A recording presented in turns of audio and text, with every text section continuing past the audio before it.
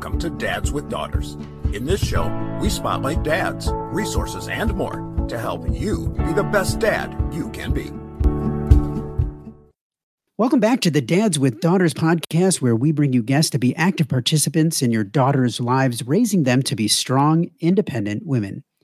Really excited to have you back again this week. As you know, every week, I love sitting down with you and talking to you and helping you to be able to maneuver through this journey of fatherhood that you're on, this journey that you are on with your daughter, because every one of us has to find resources, has to be able to maneuver our own way through fatherhood. And there's many resources that are out there, many ways in which we can father. There's no one right way to father, but there are things that you can do that will help you to be able to be more engaged, more present, and definitely a better father for your own child. That's why every week I love sitting down with different guests to be able to get their perspectives and be able to have them share some of their own journey, but also some of the resources that they can offer you. And again, this week we got another great guest with us. This week, Dr. Amanda Craig is with us. She's a family therapist and has a brand new book that is out called Who Are You?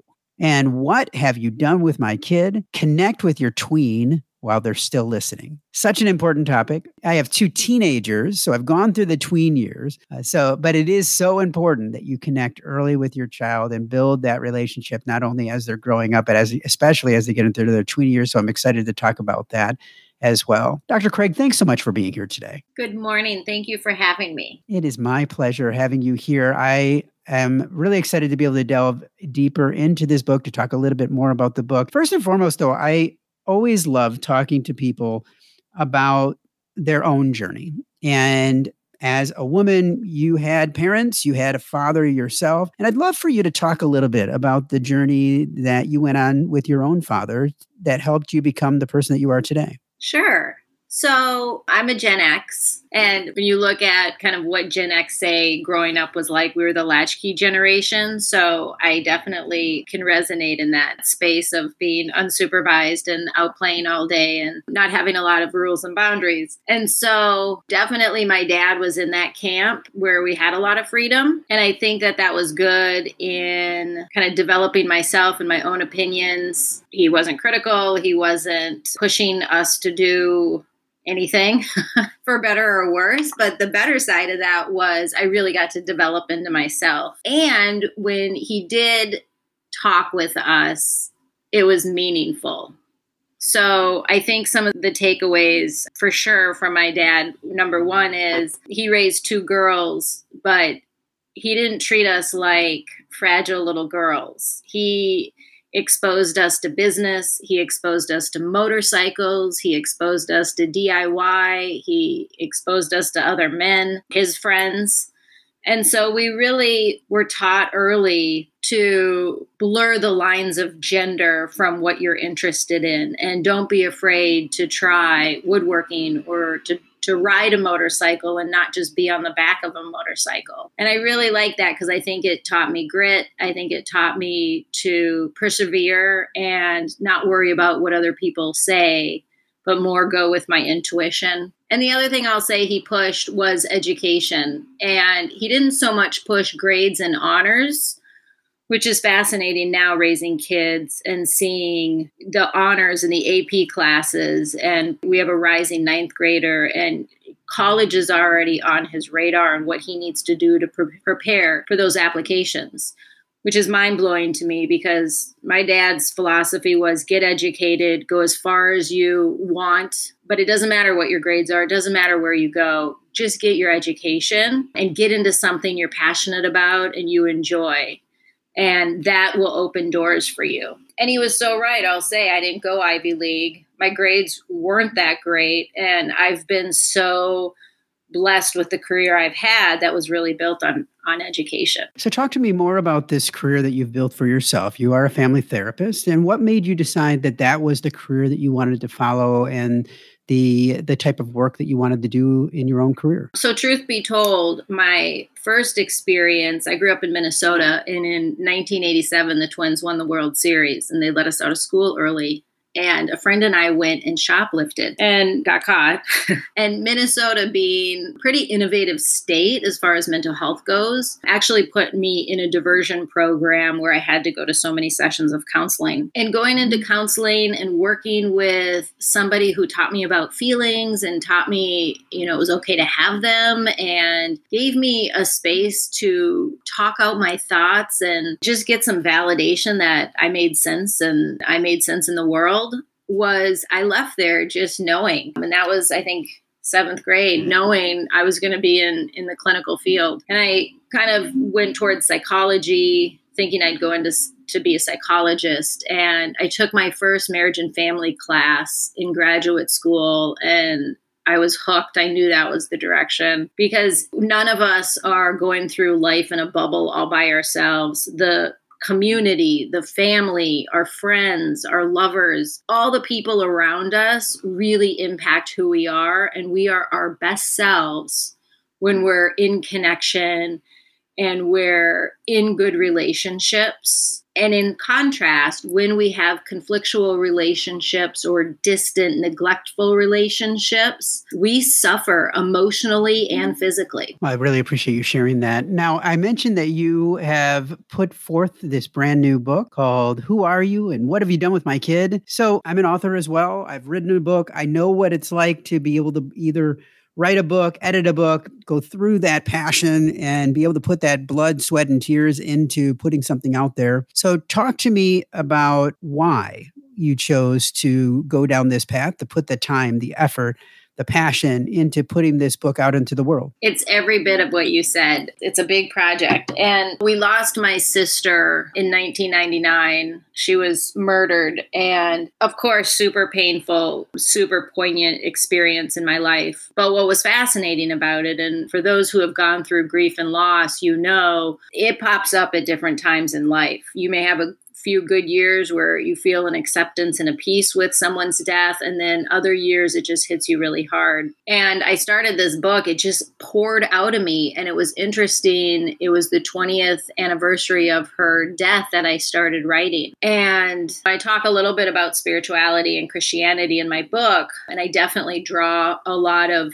comfort and security from my Christian faith. And so what I would say is, it was absolutely a passion project and something kind of delivered through me, and the words just poured out. And I often say I didn't write a book as much as I sent a message that I want for parents to feel supported and to feel seen, but also give them some kind of tips and tools to use to really connect and offer that emotional connection to their kids, so that their kids grow up to be well-adjusted, confident, resilient adults. So let's talk about that, because tween years can definitely be challenging. And I mentioned at the beginning that you have to set the building blocks in place as your children are getting older and getting into those tween years. So why is it so important to not only build those early, but also maintain that strong connection with your tween as they move in and through puberty, adolescence, and beyond? So originally, when I started the book, I was thinking teens. And as I kind of sat in the research and thinking about the development, what really captured me were these tween years. And this is the 9 to 12-year-olds. And what's so fascinating about that developmental stage is they are still, as parents, we still have a seat at the table, I like to say. In other words, they still look to us for feedback and guidance. They're still open to conversation. They'll still hold our hand. My 13-year-old now, when I say, "Ooh, we should go on a mommy-son date," he's like, "No, there's no such thing," right? He's hit the teen years. That's a whole different animal. But this 9 to 12, they still have room for us in their lives, and we still matter so much. And so that's a huge opportunity for parents to build security and trust that will transcend into the teen years, when they are instinctually and appropriate for development, moving on and stretching their wings with friends and romantic relationships and getting into the bigger world. So there's that piece, having a seat at the table still. But the other thing that's amazing around this 9 to 12 is it's a time in development where the brain is developing all of these new neural pathways. Think of like spring sprouting flowers. Well, that's going on in their brain. And with that change comes deeper and more complex feelings, more thoughts and opinions about themselves, the family, the world around them, and also more social awareness, which is a double-edged sword because as they get more socially aware of how others look, what others are doing, what other kids' grades are, there's a lot of insecurity that comes with that. And so all this change is going on in their thoughts, their feelings, their behaviors, and they've never really practiced it. It wasn't long ago that they were in parallel play of elementary school. And now all of a sudden they have all of this more complex life going on in their brain. So that's why you get sometimes some really mature comments or some really mature thinking or laying their clothes out one day and brushing their teeth voluntarily one morning. And then other times you still get the tantrums or the very immature or quite honestly, some offensive behavior. That's the brain trying to figure it all out. So let's talk about some of those behaviors, because I think that a lot of times parents start to get in their own head and they start to blame the child and kind of react in I'm going to say sometimes a negative way when that behavior is counter to what they are hoping to see from their own child. And that sometimes can lead to arguments, yelling, other things that parents don't want, but it ends up happening. And that happens through the tween years, definitely can happen in the teen years. So talk to me about what you say to parents that can help them to be able to either take that pause or to walk away or to do something that can help them to be able to set aside that blame, that anger that can arise within themselves. So you really nailed it with one of our reactions to our kids when we're in discomfort is the yelling or the criticizing or the judging or the putting heavy boundaries, right? What I call bringing the hammer down. The other reaction parents will have is to remove themselves, to shut down, to withdraw, to not engage. And we often forget that one because it's so quiet, but actually that kind of neglectful reaction can be just as painful, if not more, than some of that loud yelling. So I throw that out as one thing to keep in mind. But to go back to your question, and I talk about this in my book and I call it soil issues. And it's something like this. It's like when you think about buying a house, you look at the house and you look at the rooms and you look at all the memories you're going to create and you look at where it's located in a community and you determine whether to buy it or not. What we forget to do is look at the soil in which our house is being built. Because when we have soil that hasn't been resolved, we've built several houses, and the first time that digger takes a bite of earth, you find out if you've got a water issue, if you've got sand under the dirt that's not going to hold the foundation. You see if there's ledge that you have to work around. There's a lot of things inside of us, right? Under the earth, inside of us that we don't always take into account. And if we're bypassing that, and those are our experiences from family of origin, those are experiences from K through 12 education, community traumas, and then other relationships we've had in early adulthood. But all of those things leave experiences in us that can be triggered in a hot second by our tween or teen. And at that point, when we are activated or dysregulated, right, and that behavior of anger and neglect is coming out, that's our crossroads where we're going to either remediate our soil and really heal the hurts that we have that are playing out,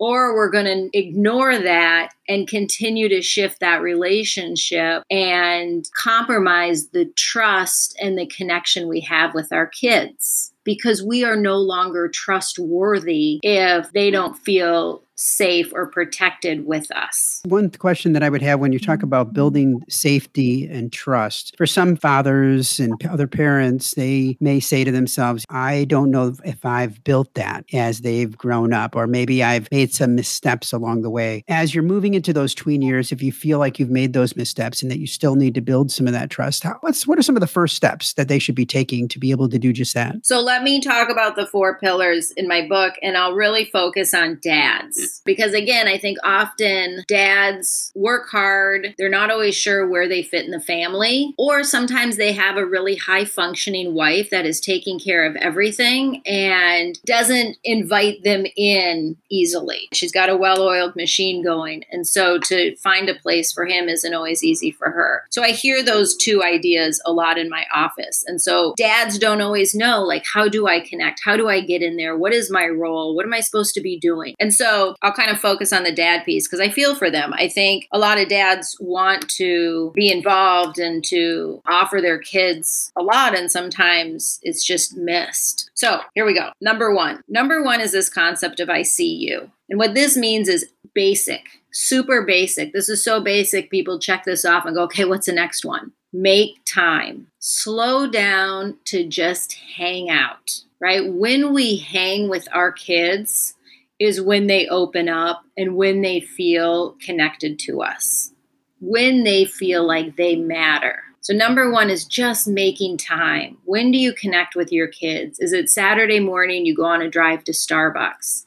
Is it you come home from work and you do math together? When are those times you just do you go sit in their room and just hang out in there and they're on, their thing and you're on your thing and you're kind of talking along the way? Where is that space? Number 2 is I want to know you. This gets into that deeper emotional place. Emotions are part of humanity. That's really what makes us tick.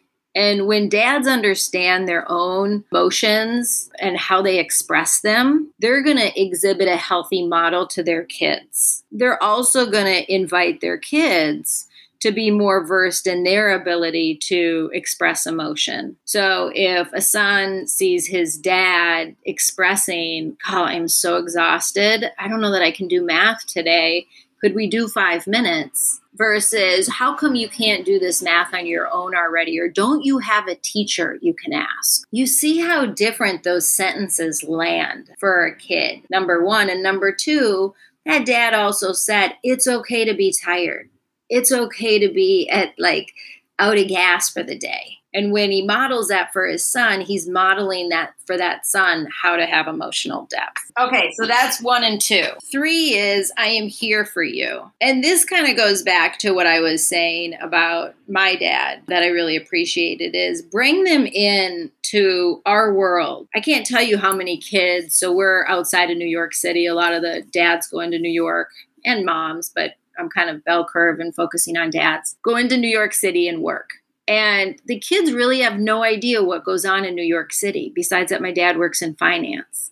Bring them into your world. Spend time with them doing things that you enjoy, that bring play, that bring laughter. The best thing we can do is have fun, right? We kind of think in terms of fun ends at 5 and then we go to school and we got to get after it and get ready for college. And the reality is, when our brain feels fun and play, it actually feels connection and trust and closeness and security. So whether that's playing ball, whether it's doing a project together and teaching patiently, but all those are ways that dads can kind of connect or lean into their relationship with their kids. And then the 4th one is I will keep you safe. And this is the one that opens up space for boundaries and to communicate why those boundaries are important and to follow through with holding that boundary. Because when we show our kids what it's like to have a boundary or a limit and they pass it, they feel regret or guilt or sad or disappointed. Whereas if they don't ever have that boundary, they don't know what it's like to go beyond what's appropriate, if you will, or what a good boundary is. And so oftentimes we have good cop, bad cops, or if one parent is working full time, the other one takes on kind of that heavy lift. And this isn't about criticizing, blaming, shaming. This is about both parents taking time to say, this is the boundary. This is why it's important to me. This is why I set this for you. Tell me what you think. Tell me what you like about that and don't like about it. Does it make sense to you? Again, having that conversation, right? It's a dialogue where we sit and we wonder together. That allows kids the opportunity to have a voice, practice it, but then also have a dad say, you make a ton of sense. You're going to matter in the world and you matter to me. And every day we have the opportunity to do this. So I do some family groups and I get feedback from the book and parents say, well, I didn't do that. Oh, I haven't done any of that. And they go into this like shame space. And it's like, it's not about that. You only have to get it right about 30% of the time, right? So we expect as parents to get it wrong more often than not. But when you go back to these pillars of, okay, today I want to do it different. Today I'm really going to focus. It's Saturday. I'm going to sit and make some time for my son. And I also want to do this project with him. We always have, until we don't, we always have tomorrow to keep practicing. So those are those 4 pillars. What do you think? I love them. I think that they're actionable and definitely things that you can do to step one step at a time with your child and be able to start building those building blocks within those years to be able to prepare them for the teenage years. One question that I have is that transition between tween and teen? And sometimes it's a stark difference and sometimes not. Sometimes it's a gradual difference. Talk to me about the changes that you have seen in the families that you're working with in regards to that transition between tween and teen and what you're really trying to help your tween to do in that transition to help them be successful through their teenage years? So let's start with the brain. Going back to that, I talked about the spring sprout. Well, in the teen years, the brain goes through a fall cleanup. In other words, it prunes back all of the thoughts, feelings, etc. that the tween, the child, has not been using. So the teen years were using a lot of muscle and good habits and good practices and learning emotional awareness so that when the brain prunes back what it's not using, those things are left.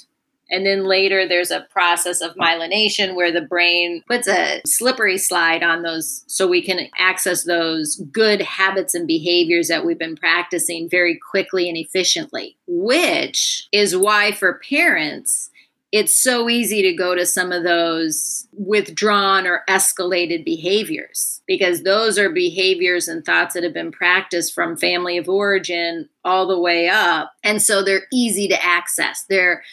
I often have parents say, automatically go to this place. I know the right answer, but I still go there. That's the brain stuff. So I set that up to say there's such a neuroscience explanation for what we're seeing. And so to your point, which is right, some kids hit puberty right away. And by 12, you're seeing some of that. Some kids, it's like 14, 15. So there is this kind of flexibility of when it happens. So 2 things with parents, when we continue to invite them in and have conversation and see them, they develop confidence. They practice using their voice. That's one of the things we're taking away from kids is we're doing so much for them that we're not giving them the opportunity to think through it. I always say the comment shouldn't be, you got a C on that test. The question should be, how do you feel about that C you got? So I'm talking a lot about the parents piece, but I think your question is like, so for adolescents, it's like giving them space, whether it's in my therapy room or at home with their parents, giving them space to think through their ideas, to think through what matters to them, to practice. What they're doing is engaging their prefrontal cortex, which is so underdeveloped. They're practicing decision-making and analytical thinking and having opinions. And that's absolutely something we want to encourage our teens, because as they get older, their brain is pruning and they are now having more wisdom in the world. I said a tween, they haven't really done much. But by 15, you've had a girl you liked that didn't like you back, or you had a mean girl situation on the playground. Like you have a little more wisdom to draw from. So one thing, we want them to talk that out. The second thing for teenagers is this emotional awareness. It's kind of three things, right? Awareness, being aware of our emotion, knowing what to call it, having ways of consciously expressing them and regulating them. And again, parents model this for kids. So there's the relational piece. And then for kids, teaching them how to name a feeling and then like, how do they cope with it? So when we look back historically, boys and men have been kind of required to be providers, to be protectors, to go to war. And that's been going on for decades. What society hasn't encouraged in boys and men is to have vulnerabilities, to get into their emotions, to share those emotions. And so we've really left men at a disadvantage because now we're requiring that in the family, but they haven't seen a lot of models for that, nor have they been given a lot of tools for how to do that. And so that's something I think a lot of dads are learning. How do I express myself? How is it not weak, but vulnerable, and vulnerable is a good thing? And then how do I teach my boys and our girls? Girls just get more of that from moms and from societal approval, if you will, to have feelings.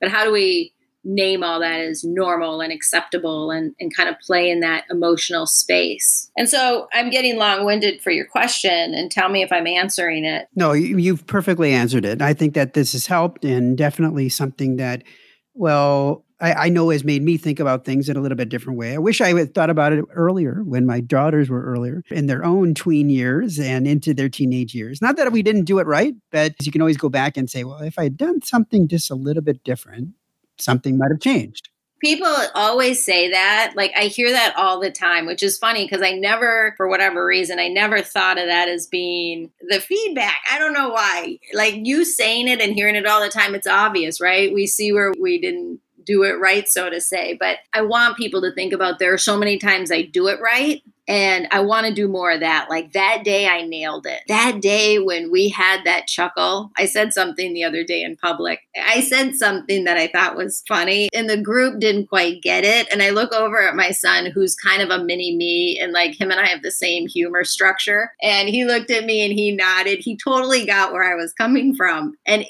in that moment, we just like vibed. And I love that moment. And I want to remember that moment. And I want to make more of those moments, because certainly there are the moments I lose my temper with him and he's turned off by me and shuts down. But I want to focus on like, where's the fruit of our labor? My daughter, who's 6, so she'll be coming up on these years. You know, my son, I had a son first. You could wrestle with them and kind of, hug them and bear hug them. And she doesn't like all that. She likes more of the lady look where I can stand very close to her. I can hug her more gently. But I had to learn the difference in what resonates in her.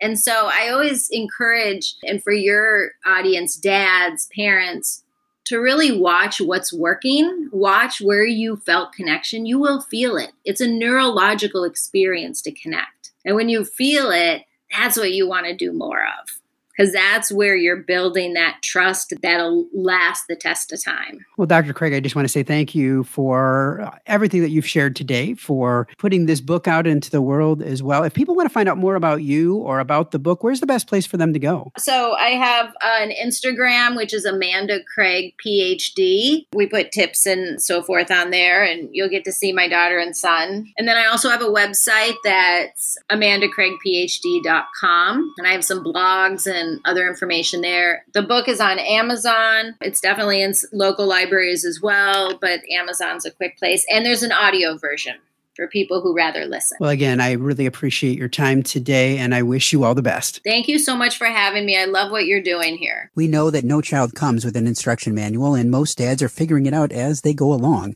And the Fatherhood Insider is full of resources and information that will up your game on fatherhood.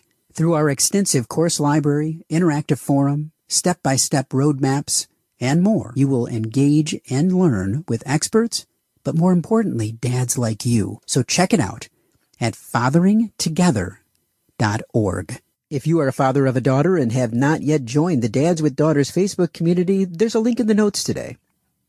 Dads with Daughters is a program of Fathering Together. Find out more at fatheringtogether.org. We look forward to having you back for another great guest next week, all geared to helping you raise strong, empowered daughters and be the best dad that you can be. We're all in the same boat, is full of tiny screaming passengers. We spend the time, we give the lessons, we make the meals, we buy them presents. Bring your A game, 'cause those kids are growing fast. The time goes by just like a dynamite blast. Calling astronauts and firemen, carpenters and muscle men. Get out and be the world to them. Be the best dad you can be. Be the best dad you can be.